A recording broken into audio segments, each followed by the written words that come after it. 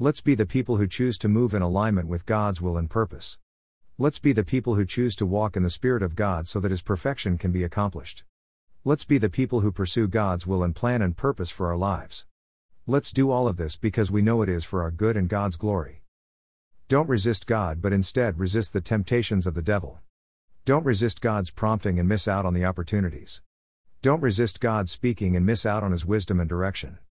Don't resist God's instruction and find yourself lost and off track.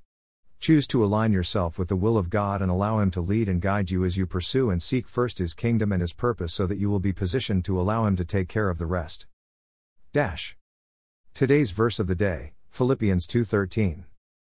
Expanding to ensure we have additional context for today's verse, which I will bold.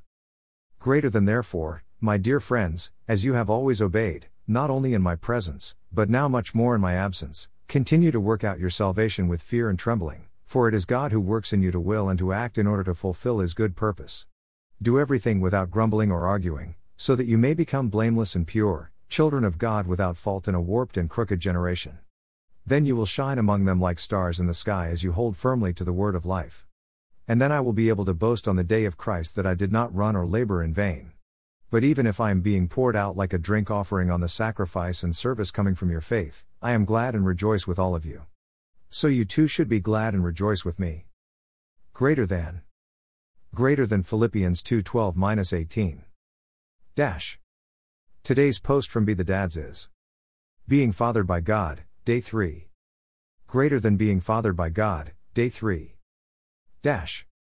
What do you believe? What do you believe about yourself? What do you believe about God? Are you wanting to thrive? Are you willing to align with God? Are you willing to resist the devil? Invite Jesus into your heart.